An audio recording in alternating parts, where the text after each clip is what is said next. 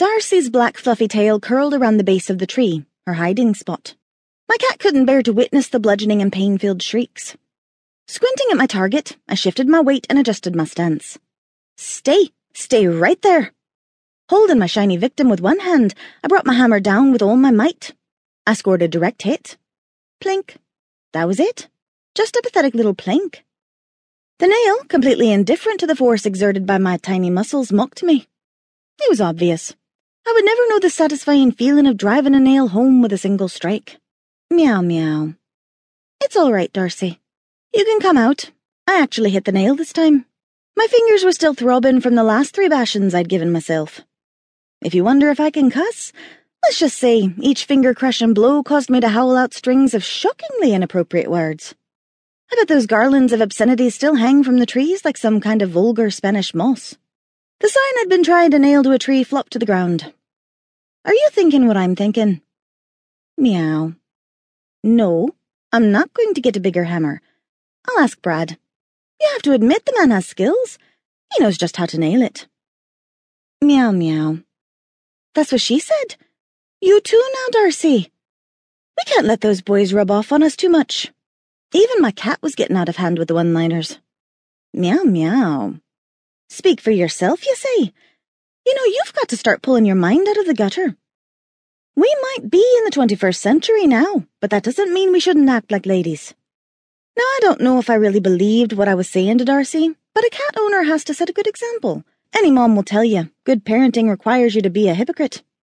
Before resting the sign against the trunk of a large oak, I took a minute to admire my handiwork. I just made the sign the previous night, using my newfound colours of spray paint. The most wonderful colours I would never have imagined possible in 1873.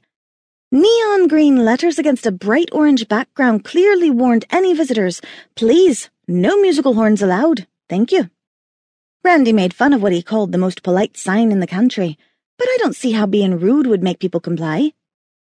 Darcy's tail twitched against my ankle as we strolled back down the tree-lined alley to the plantation house. Olaf crossed our path and decided to block us, bumping his head against my arm. It was his way of asking me to scratch his back with the claw of my hammer. Darcy sauntered over to the house, eager to sleep in her cat tower. After Olaf was satisfied, he picked up the old boot he'd been carrying and lumbered down the path to the bayou. Alone, all I could think about was Brad. I couldn't wait for him to come home. My heart and body yearned for something only he could provide. Let's just say it had nothing to do with nailing up a sign and everything to do with an itch that needed scratching. Unfortunately, Brad was stuck on the night shift, and I had a few hours to kill until he got home. It was still early, and I knew I would find my Randy in the kitchen. We'd gotten in the habit of chatting over coffee, or tea in my case, every morning. That particular morning there was something I remembered thinking about the previous night and decided I should talk to Randy about it. Sure enough, Randy sat by the table in his red silk robe. His long bare legs were crossed and his elevated slipper twitched somewhat rhythmically. His face was hidden behind the morning newspaper. Randy, I have a question for you. Have you ever carried on a conversation with someone and afterwards you felt like you'd endured an ordeal, which left your head aching from trying to understand it? I mean, it's as if you weren't sure if you were just handed some valuable sage advice or if you just suffered through 15 minutes of incoherent babbling. Randy's eyes never peeked out from behind his Sunday copy of the Times-Picayune. He noisily sipped his coffee and chuckled. Incoherent babbling, you say? I know exactly what you mean. Long-winded stories, wild speculations, multiple trains of thought all tangled up into a big monkey knot. That's quite a question coming from you, of all people. Isn't that what you're doing now? After more noisy slurps and even lower chuckling, I knew who he was talking about. Randy, the wise ass, was referring to me. I deftly plucked the newsprint barricade from his hands, quickly rolling it up to make a nice club. A warning was absolutely out of the question. I struck suddenly like a cobra. The resulting thwack of the newspaper contacting Randy's noggin was oddly satisfying. I'm not talking about myself, Randy. I'm talking about Max Kovacs. Nearby, atop the carpeted cat tower, Darcy opened one eye and growled in protest of having her catnap disturbed.